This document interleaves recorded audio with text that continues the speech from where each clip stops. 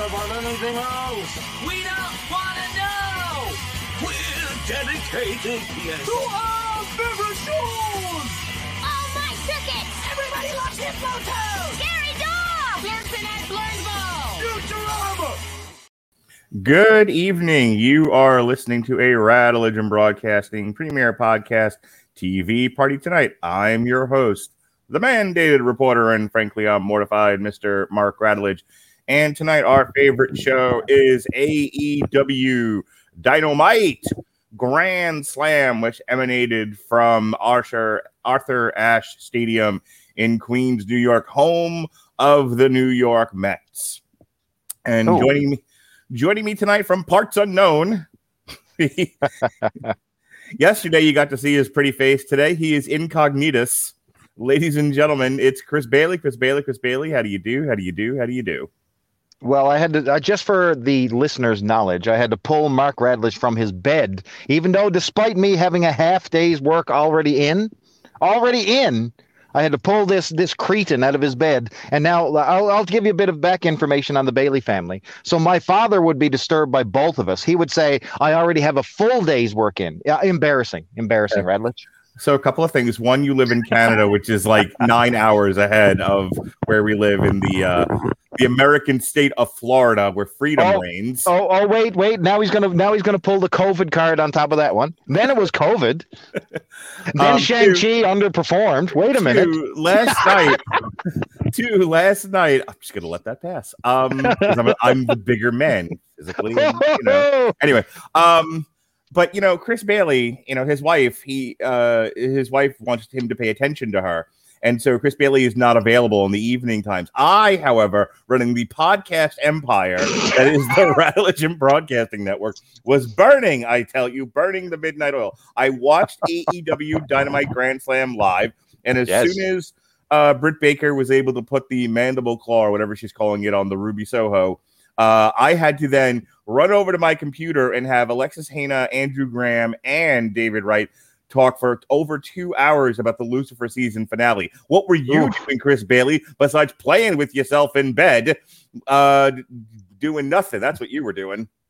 Listen. If you saw my wife, you would know why I pay attention to her, okay? That's what I'll tell you. That's where I'm going to leave that right now. Outstanding. That's right. All right. If you are one of the people who are actually listening to this live on Twitch or Facebook, we appreciate you. If you, as we're going along, if you have comments about the show, not our show, but if you have comments about if you have comments about Grand Slam, if you have differing opinions or the same opinions, but you want to share them anyway, be happy to put that in the chat, and I will address it either in chat or on the show. All right, let's get to it. AEW Grand Slam, it kicked off. So I said to speaking of wives and paying attention to them, my wife usually turns into a pumpkin at 9 o'clock, especially on a school night. And I was like, hey, you're going to want to stay up for this. You're really going to want to see the in-ring debut of the American Dragon, Bryan Danielson. And first he was like, who? I'm like, fucking Daniel Bryan, Melissa. She's like, oh, when did they start calling him the American Dragon? I don't know. 1990? This was the real version of this guy. Yeah, what's funny is back in the day, like about 10 or 11 years ago, I guess, he was on a Dragon Gate pay-per-view that I bought. Yep. And I was like, hey, you're going to want to watch this. And she did not remember. Anyway, I was like, hey, you're going to want to stay up to the main event because you're going to want to see him in his in-ring debut against Kenny Omega. This is probably going to be like match of the year territory. And she's like, I'll try.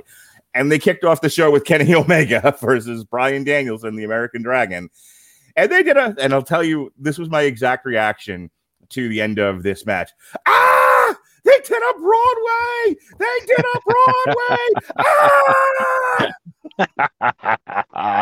This, my friend, this was Clash of Champions Sting versus Ric Flair at the height of the NWA's powers.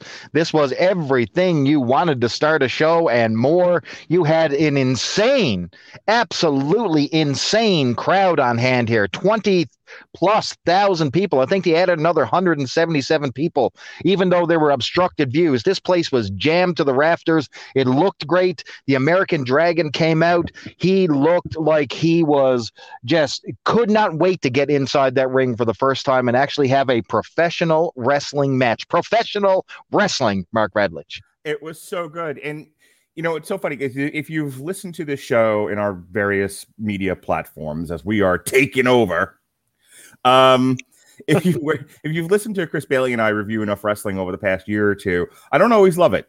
And I don't have, all glowing things to say about this show either. But I'll tell you what, this right now is my match of the year candidate. This is the best match, if not at least one of the best matches I've seen this year. And it's so hard to talk about without just filleting it, because it's because there was nothing wrong with it. It had the perfect ending. Okay. Going the entire 30 for their first match on free TV in a Georgia Dome. People were comparing this to Hogan Goldberg in the Georgia Dome. This was hotter than Goldberg and Hogan. This was hotter. It may have been, but I mean, comparatively speaking, with crowds, the kind of building that it was, the fact that they gave away a pay-per-view caliber match on free TV, a lot of similarities. So, in any case, I don't have for the first match ever on free TV. It had to end the way that it did, right? Yes, 100%. Neither one of them could have afforded to take a pin here. And unless you wanted to do like a schmaz or a screw job or something, the only other way to do it was time limit draw. And here's the thing. The time limit draw might be the only thing they haven't overused in professional wrestling in 2021. Yep. You know what I mean? Like, you don't see a lot of Broadways these days.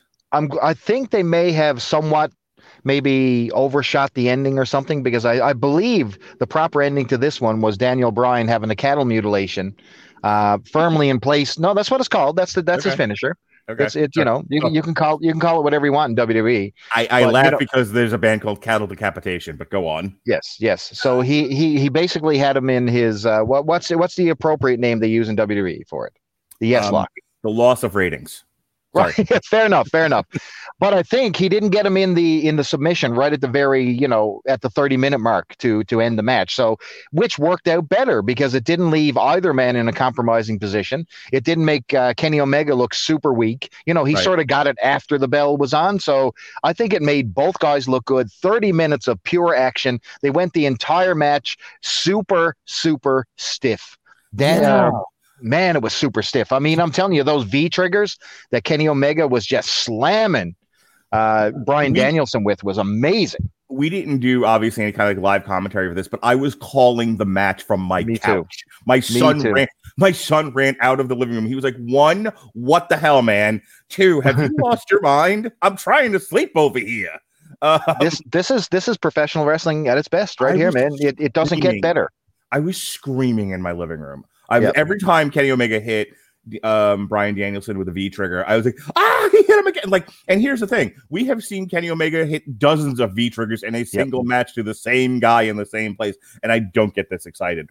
They were utilizing every trick in the book too. There he was running the full length of the ramp and just dishing it in, shoving it in hard. Daniel Bryanson, my God.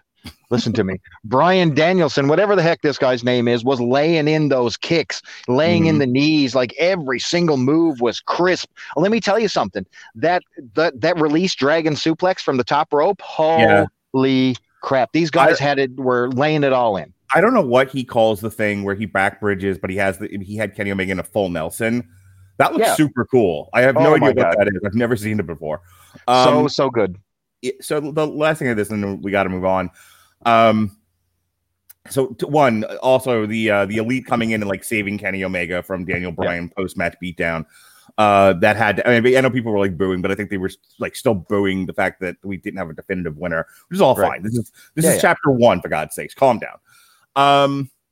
What I was going to say, there was something where I was screaming from my couch, and that was it. I've never seen. Okay, so I'm wearing my Jim Cornette shirt. That's right. That's what I was going to say. And I was trying to think about what will Jim Cornette say about this match, because he hates Kenny Omega for wrestling the doll and kicking the child. But here's the thing. A lot of what he says about Kenny Omega and his working style is that he's not the world's greatest worker, in that a lot of what he does looks fake. And I'll tell you, I don't necessarily disagree with some of that. I think there have been matches with Kenny Omega that look ridiculous, and he's a big part of it. What I'm getting to is that in this match, because it wasn't all Bryan Danielson, Kenny Omega held up his end of the bargain. My God, more than his end of the bargain. He was incredible. This looked like a fight. Like Kenny Omega seemed like he was struggling, and there were only like maybe 1 or 2 times, where I was looking at Bryan Danielson or Kenny Omega, and I'm like, this seems a little stagey. But as we said before, I got very lost in the match. Like I forgot I was watching pro wrestling and thought I was watching an actual fight. That's right, how good this was. That's the difference. And I'll tell you what, that doesn't happen a lot. So, Kenny Omega has a fantastic dance partner because you've seen him in the Tokyo Dome taking on like folks like Okada. And they have such a staged formula where it's the, it's the kick out, it's the clothesline, the rainmaker, whatever. And then it's the V trigger. Then it's the clothesline. It's the same thing over and over. And they've had a bunch of matches and it's the same formula. It feels like an orchestrated fight. This felt like an actual, real, like legitimate match where both guys wanting to win. And that is the testament to this being an unbelievable encounter. All right, last thing, and then we're going right into the next segment. Yes. So the big famous SmackDown Talking Smack segment where Bryan Danielson said to The Miz, "You wrestle like a coward," and The Miz rightfully answered, "Okay, go get another concussion, fuckface." or something like that. But I'm not Bryan Danielson and I'm not his wife or his kids. If he wants to go, to AEW and smash his head into every hard object he can find, that's on him. And some of that will be entertaining. He looked so happy last night. Oh, listen, I want to talk about the open of this match where literally the crowd was exploding for them just locking up. You have something. You have something going on in your product when people explode over a lockup. Think about this. Right.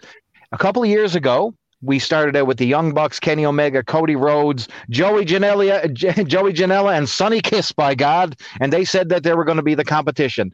Flash forward a couple of years, and you've got Bryan Danielson and Kenny Omega selling out an arena, and the crowd going absolutely correct. Call the devil by its name. They sold out a fucking stadium. They sold out a stadium, no problem. And listen to this. They're beating WWE 2 weeks in a row in the key demo. When did they ever think that this was possible? It's possible. Competition is now possible. I love it.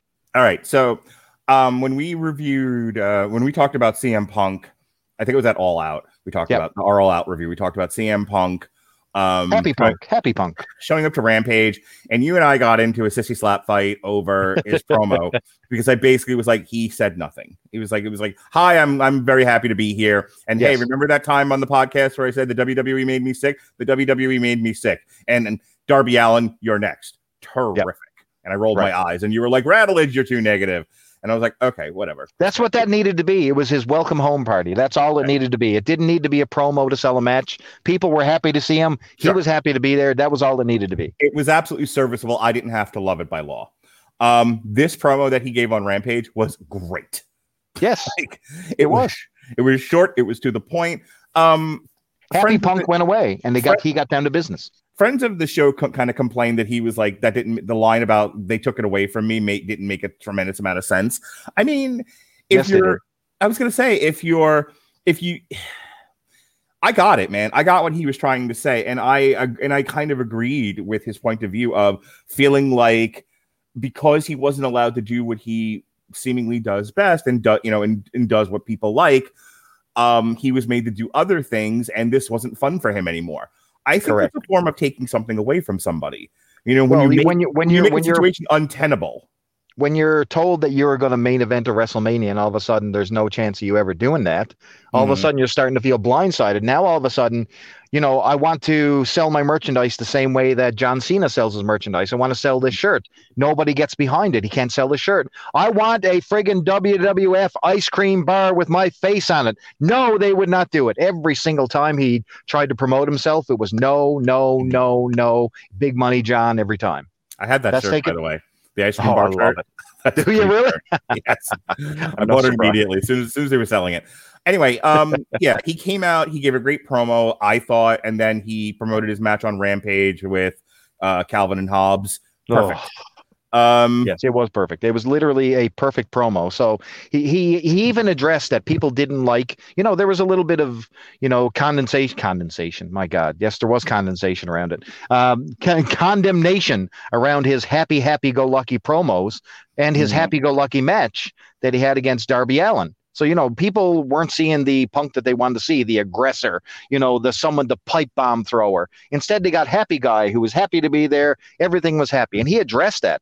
And finally, he got down to business and he tore Powerhouse Hobbs a new asshole on this promo. And I loved it. Next match was MJF versus Brian Pillman Jr. Yes. This was hard for me. This was like, I want to see them push Brian Pillman because of the whole Dark Side of the Ring thing. And like right now he's got super babyface attention because of, because he had this, he was able to touch the crowd through a documentary completely separate from AEW. Correct. And this is why I say, like, I'm not going to be one of these people who everything's a 10 out of 10 or a 1 out of 1. Some things are just a 5. And here's the thing, AEW doesn't always make great decisions. How do you not push Brian Pillman right now? And then, like, MJF is the best thing ever. His promos are hilarious. He's such a dick. And, and like, he did the Randy Orton talking to Eddie Guerrero thing on Dynamite. He's screaming at, because he's in hell, get it? He's yelling at the floor at Brian Pillman Sr. This is all perfect. So you don't want to see him lose either, considering he loses every single feud he's in. Like, he is, like, MJF might be the best talent that they have on the roster in terms of having a character and delivering a promo, but his like feud work is just running in circles. He's on a treadmill. So like you didn't want to see him lose to Brian Pillman either, but like either don't make the match then between those two, or I just feel like MJF, he had a competitive match with Brian Pillman, and I guess that's okay. And the match itself was just kind of there. There was no big deal. And then, you're super over babyface with a lot of sympathy with the crowd gets beat. And they're like, why are we even doing this? No, so I disagree that. So think about Brian Pillman, the original, his father, his character. So he was not a guy who was amassing a lot of wins and losses. He got by simply on pure work ethic, okay? All of a sudden, he was in a match. Yes, you eventually have to win a match. He was jerking the curtain with Tom Zink, okay, in a U.S. title match against the Midnight Express. And these guys, despite having a little bit of tenure behind them from AWA for Zink and then Stampede with Pillman, all of a sudden they started to gain attention. Now you're at Super Brawl 2. You're fighting Jushin Thunder Liger for the television title, and or the lightweight title, I should say, and he wins. Now all of a sudden, Pillman's on track, but he's not known for his win-losses.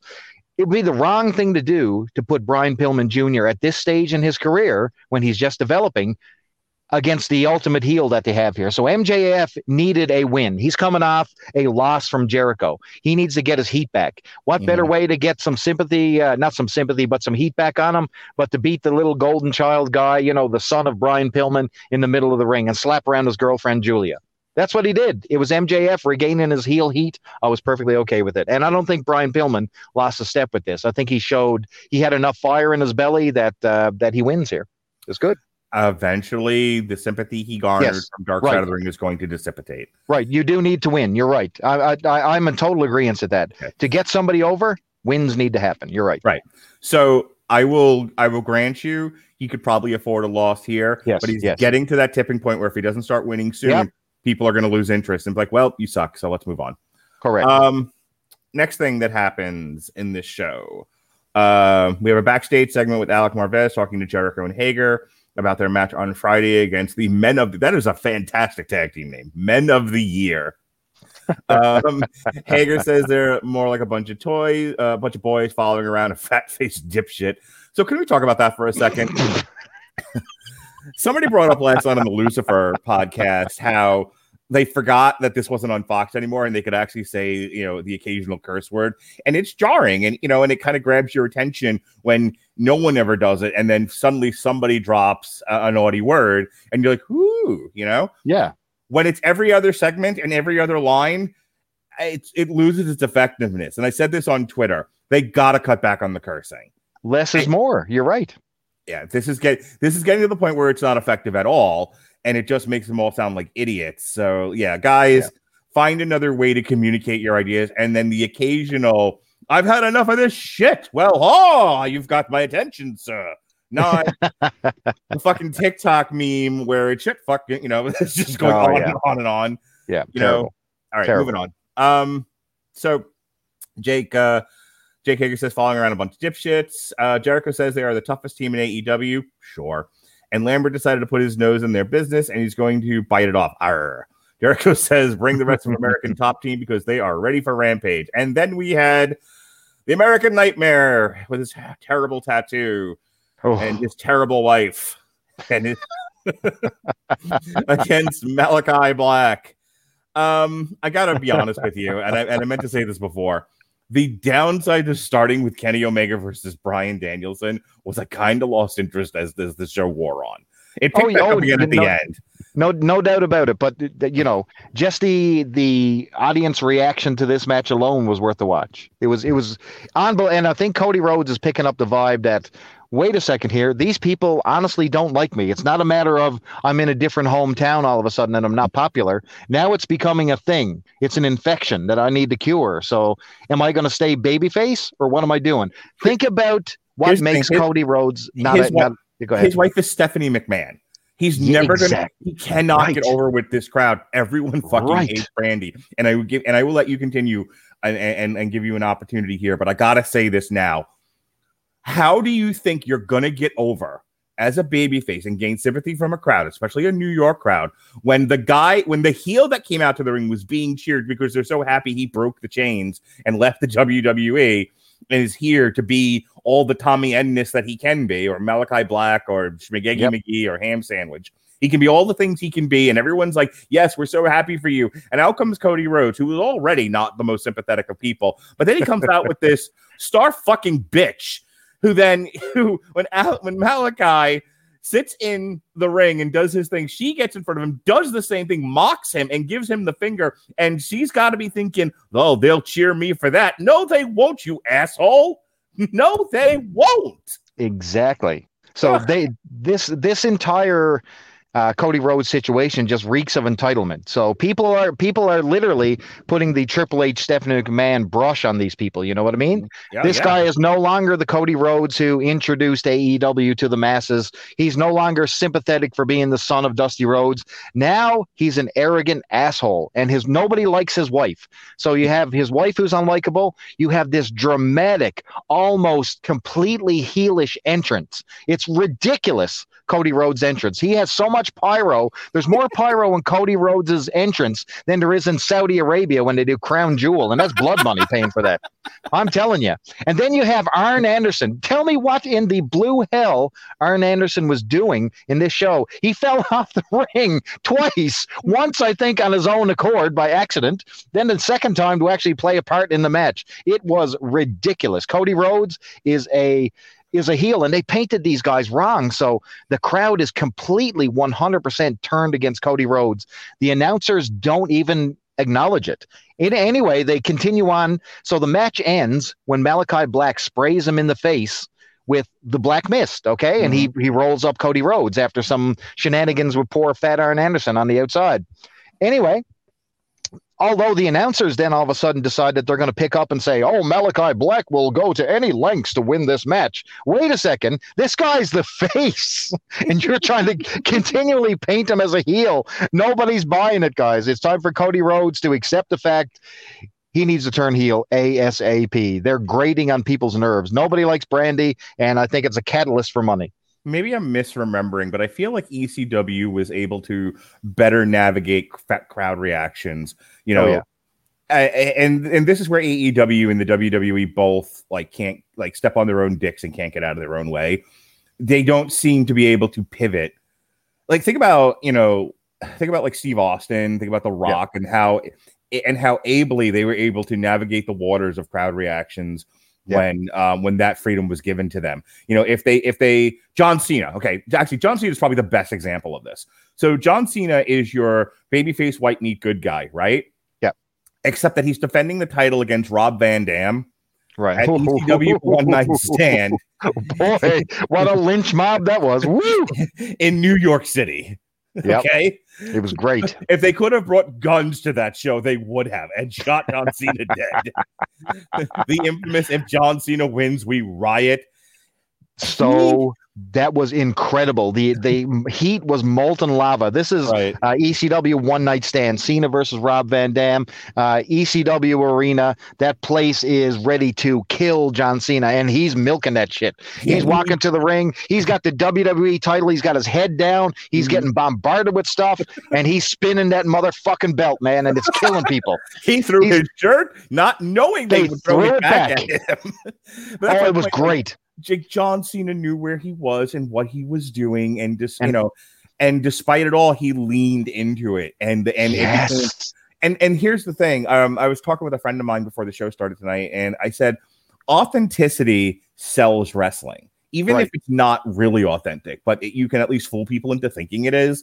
This is what we come for, and it's and so when you have a situation rounding this back to Cody Rhodes is kind of having cognitive dissonance about fan acceptance and not being able to lean into it, and his wife having zero clue takes me out of the show. Like, come on, guys. Me too. But they should have done a double switch in this match. I agree, but you got to understand, why is the Cody Rhodes character not over? Like, God, he's the son of Dusty Rhodes. What made Dusty Rhodes over? He's the common man. You can do whatever you want with Dusty Rhodes. He is still, for all intents and purposes, the common man. You can dress him up in polka dots. You can give him sapphire. You can stick him on. Yes, you can stick him on the opening part of that card. But everybody knew that this is Dusty Rhodes, and he's us. He didn't have $1 million body. Right. He didn't have a supermodel girlfriend or $10 million worth of pyro. He was our guy. We didn't care if he was super fat. But guess what? When he got on that mic, and he let the people know, baby, this is hard times. You know what I mean? You were replaced by whatever it was. It's hard to identify with the EVP of a wrestling company in fancy suits, who keeps having to leave television to go do reality TV shows.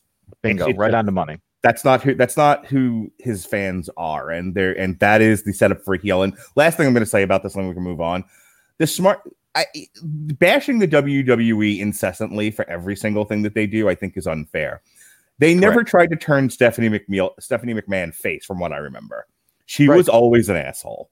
The last time anyone accepted her even remotely sympathetically was when the Undertaker was trying to murder her.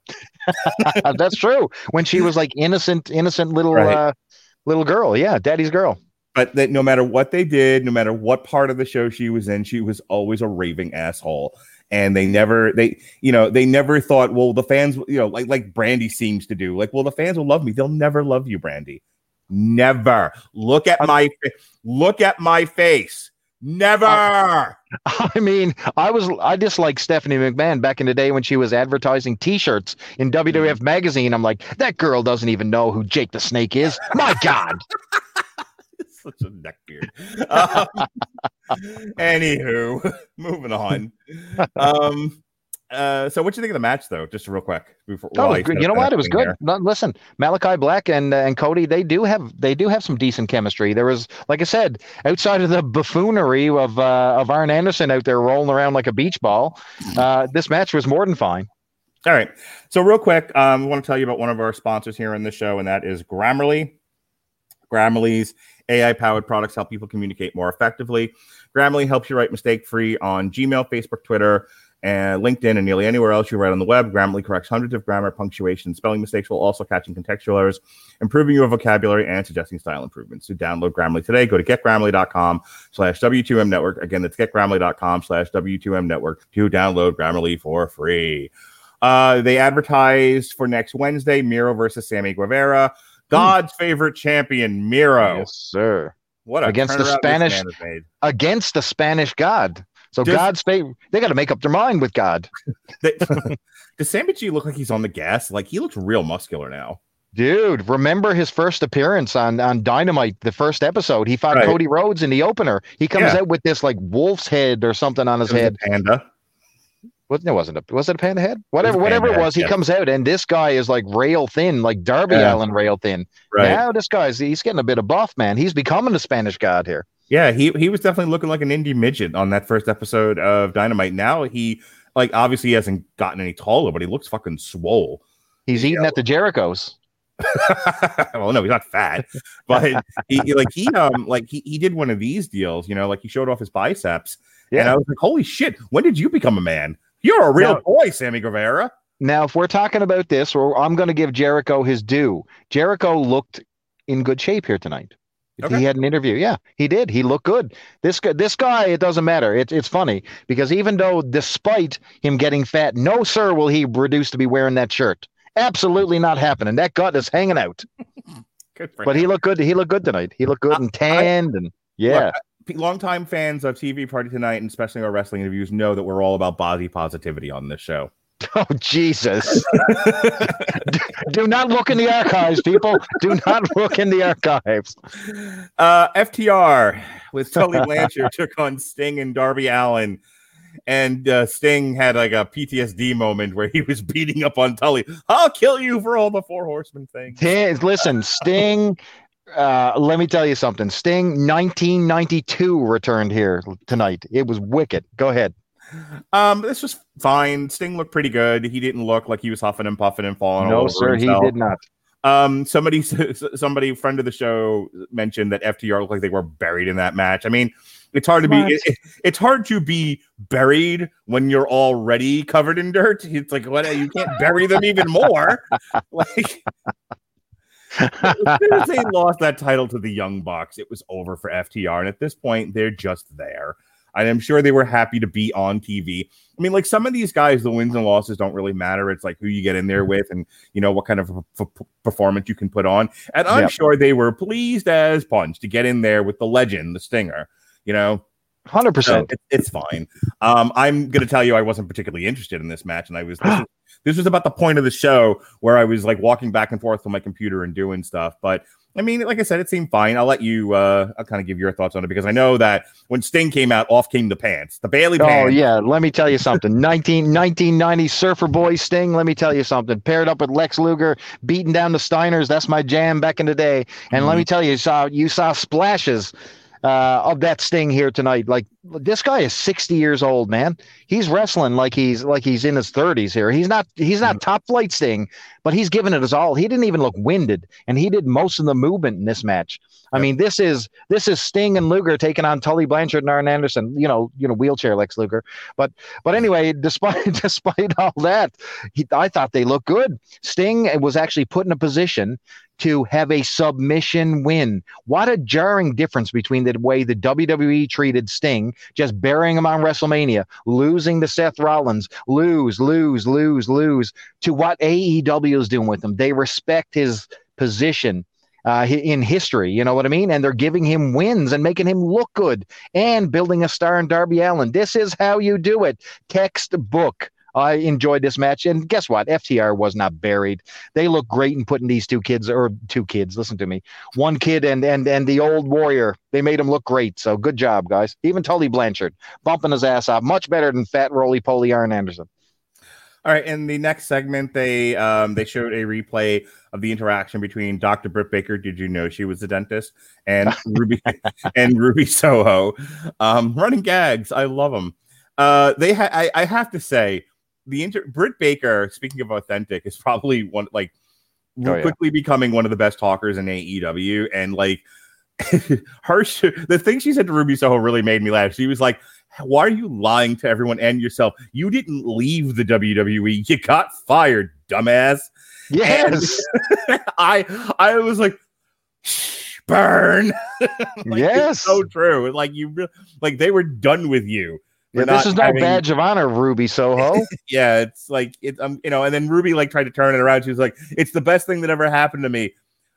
Good for you, I guess. But it doesn't change the fact that your ass got thrown out like trash. You're sleeping with people in the back, okay? You're like, what? Yes, because some people form relationships and have intimacy with each other. It's a weird concept. No, I slept with somebody on somebody else's roster and brought them over. So there you go. Yeah, exactly. Job well done. Britt Baker is your MVP of AEW, baby. She's so good that guy actually left that roster to come home. That's what I'm talking about. Well, he didn't want to manage the Bearcat. Stop! Will you stop, Mark Rutledge? Oh my goodness. Anywho, so they announced for Friday's Rampage, a 2-hour Rampage, which we will not be reviewing. We're getting Anna Jay versus Penelope Ford, and that long-running feud that everyone's been interested in. Shut your mouth, Anna Jay. Why are you spitting all over my Dark Order woman? John Moxley and Eddie Kingston versus Lance Archer and Minoru Suzuki, who yes. Pat Mullen 2-0 over Minoru Suzuki. I'm just going to go ahead and give that stat out there. If you don't know who Pat Mullen is, just know that he's beaten the legend twice in 2 interactions with Minoru Suzuki. Anyway, they're having a lights out match, so that'll be fun and I'm sure filled with barbed wire. And then the AEW World Tag Team Champions, the Lucha Brothers, with Santana and Ortiz, will be taking on Private Party and the Butcher and the Blade. This seems like a match from like the early days of AEW. This seems like a callback. It really does. Like, this is very uneven. CM Punk will be taking on Calvin and Hobbs. Chris Jericho and Jake Hager will be taking on Ethan Page and Scorpio Sky with Dan Lambert. That I'm looking forward to. That looks real fun. Yeah. And then we have Adam Cole and the Young Bucks taking on Christian Cage and the Jurassic Express, which is fine because, like, you know, this is actually like a hot feud with all these guys. And then finally, we have Britt Baker. Oh wait, no, that's the next segment. Sorry. All right, and so that's that. And then we get to our main event. Ta-da! We have Britt Baker versus Ruby Soho. And look, say what you want about Ruby Soho in the WWE. She was always one of their better workers, and I thought her and Britt Baker actually put on a reasonably good match. You know, was it the best match ever? Is it 5 out of 5 stars in the Tokyo Dome? No. Let's not get insane. But I thought they actually put on a very solid, entertaining match. I thought Ruby Soho got a lot of sympathy in the match, and she had a lot. Britt Baker came across as the stronger, better wrestler, and she was really putting a beating on Ruby Soho. So Ruby Soho got to have a lot of comeback spots. Right. But eventually the numbers game wore her down. She got tripped up and whatnot by Jamie Hayter and Rebel, not Reba. And Britt Baker got to steal a victory away from Ruby Soho, but it was still a strong victory as she put her out with a submission. So I don't think they're done. I feel like this is just chapter 1. I feel like Ruby Soho now has to, fight the goons off and corner Britt Baker alone with no help. I think that's got to be where this ends. And I'm not even saying put the title on Ruby Soho, but I do think that they need 2 or 3 more matches before we can call an end to this feud. Right. Oh, what do you think of the match? Just one moment. Okay. Yeah, no, listen, the match itself was very good.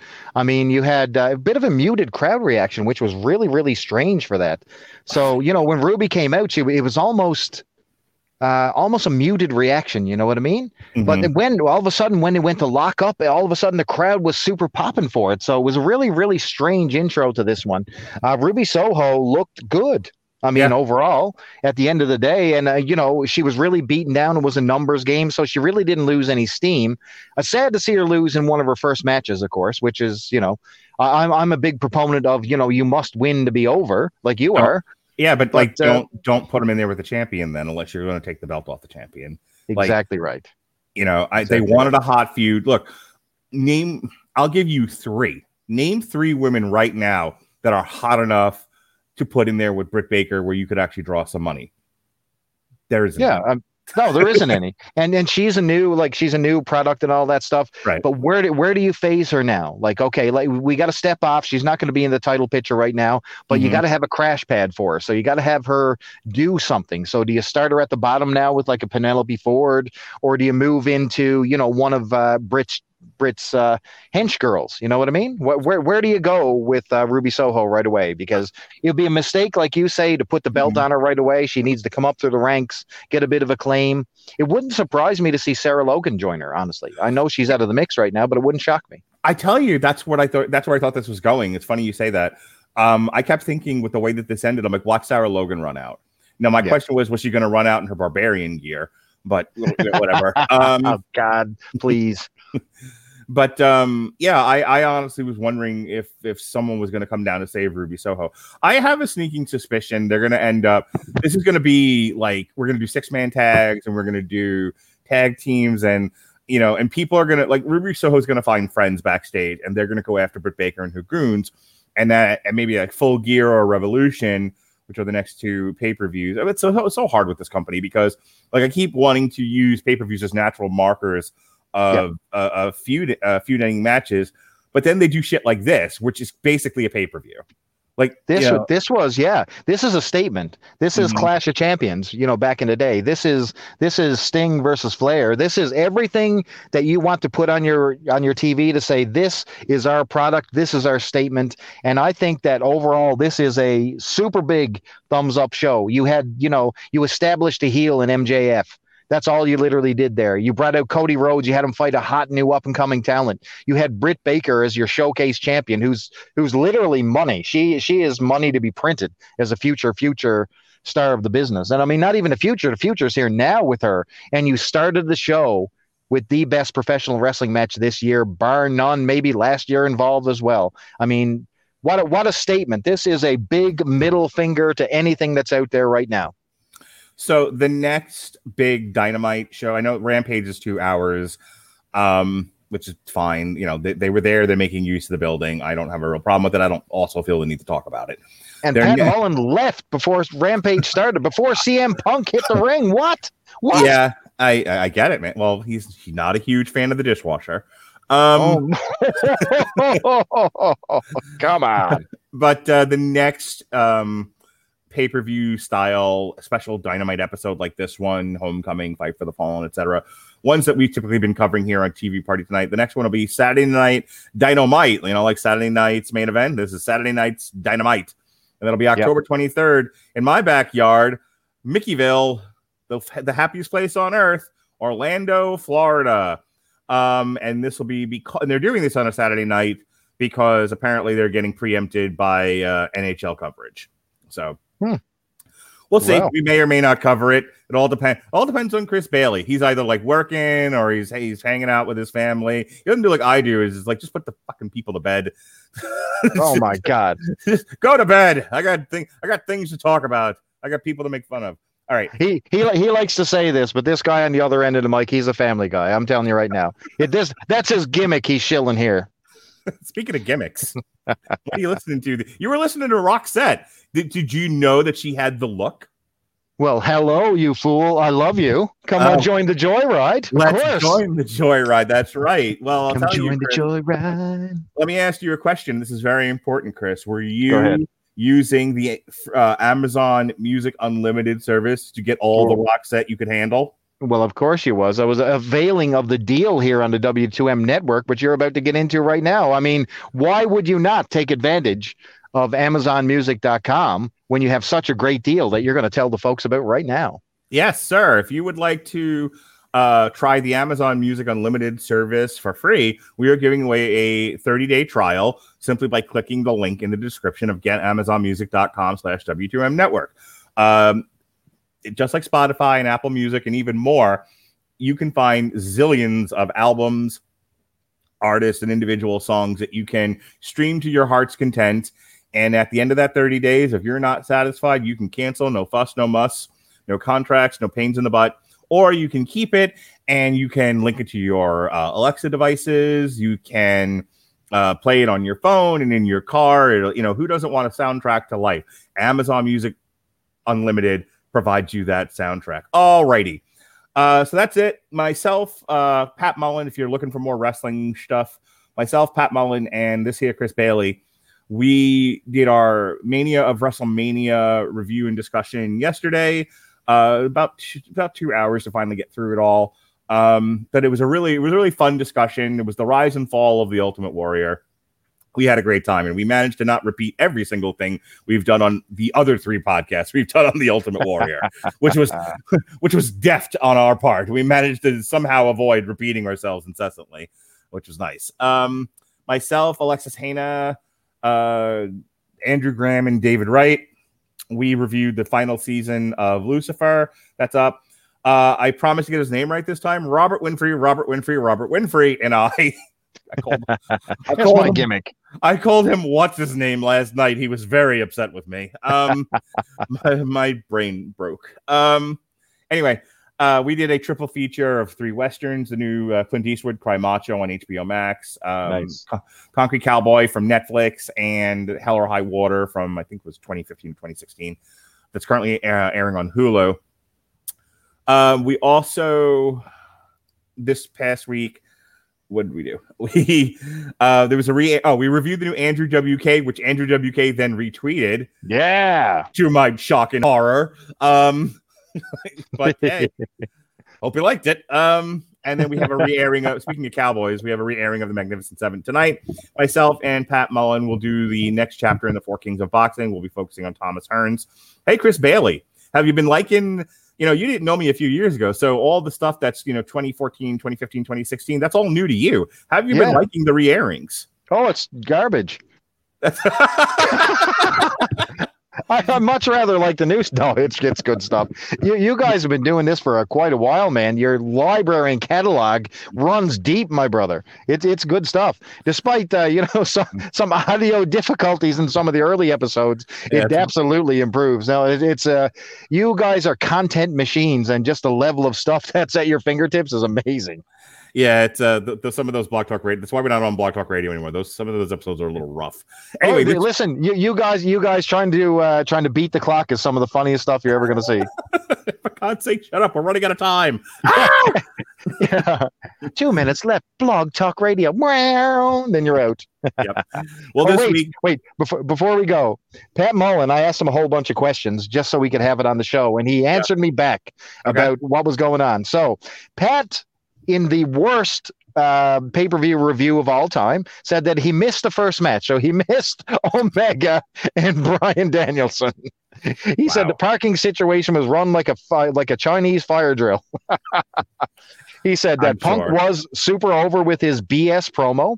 He said for Britt Baker and Ruby, he said that the crowd were 75% for Britt, 25% for Ruby. He said that Brian Pillman was over. MJF got a 25% pop and 75% heat. He said that the crowd popped for Malachi Black's entrance, and he got a small Super Dave chant going for Cody. That's because of his gear.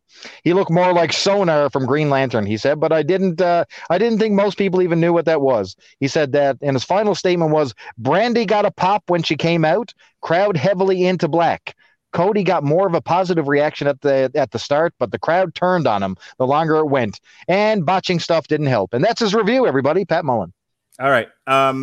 Last thing, what I was getting to was this weekend, we'll actually have a Long Road to Ruin re-air of the 2-part episodes on the Rambo series. Oh. Yeah. Well, wow, I love the Rambo series. I loved every bit of it. Yep, that's this weekend, Saturday and Sunday. Part 1 is Saturday, part 2 is Sunday, and then we're into Venom stuff all next week. So stay tuned for more about that. We've got comics, we've got movies, we've got And Everyone Loves a Bad Guy. And somewhere in there, we're going to sneak in And Everyone Loves a Bad Guy on The Sopranos that Robert did a million years ago. So all that's coming up before the new Venom movie and before The Many Saints of Newark is released. All right. Do you have the positivity penis himself, Andrew, on for the Venom coverage? For the movie? No. Yeah. Oh, okay. I'm surprised. The new movie coming out is me, Alexis, Robert, and Jason Teasley, who's like the world's biggest Carnage fan. He only likes Andrew only likes the MCU proper shows, doesn't he? So yes, that's my answer. All right, hey, plug your stuff so we can get out of here in less than an hour for the first time ever. Yay! All right. Well, Super Blog Team Up is coming up. It's October 27th. That's right, 27th. We did not make a mistake. This time it's Super Blog Team Up Goes to Hell. What we mean by hell, if you're a demon-possessed superhero, or you're Johnny Blaze Ghost Rider, you're going to enjoy when the bloggers and the podcasters get together for Super Blog Team Up Goes to Hell. Follow the hashtag Super Blog Team Up or hashtag SBTU on Twitter on October 27th, and you're going to get a whole dearth of content all about hell. There you go. That's what's happening. All right. Thanks for joining us here on TV Party tonight. The next wrestling thing we're doing, that's the last thing I say. The next wrestling thing we're doing is Extreme Rules. That's going to be this Sunday night, September 26th, and we will review it 10 a.m. Eastern Standard Time live here on Twitch and Facebook, September 28th. That'll be the Tuesday afterwards. Presumably that's going to be me, you, and Harry. We never know with Harry. He's a mystery trapped in a pickle, trapped in an enigma. So we'll see what happens. Until then, for Chris Bailey, I'm Mark Radulich. Be well, be safe, and behave.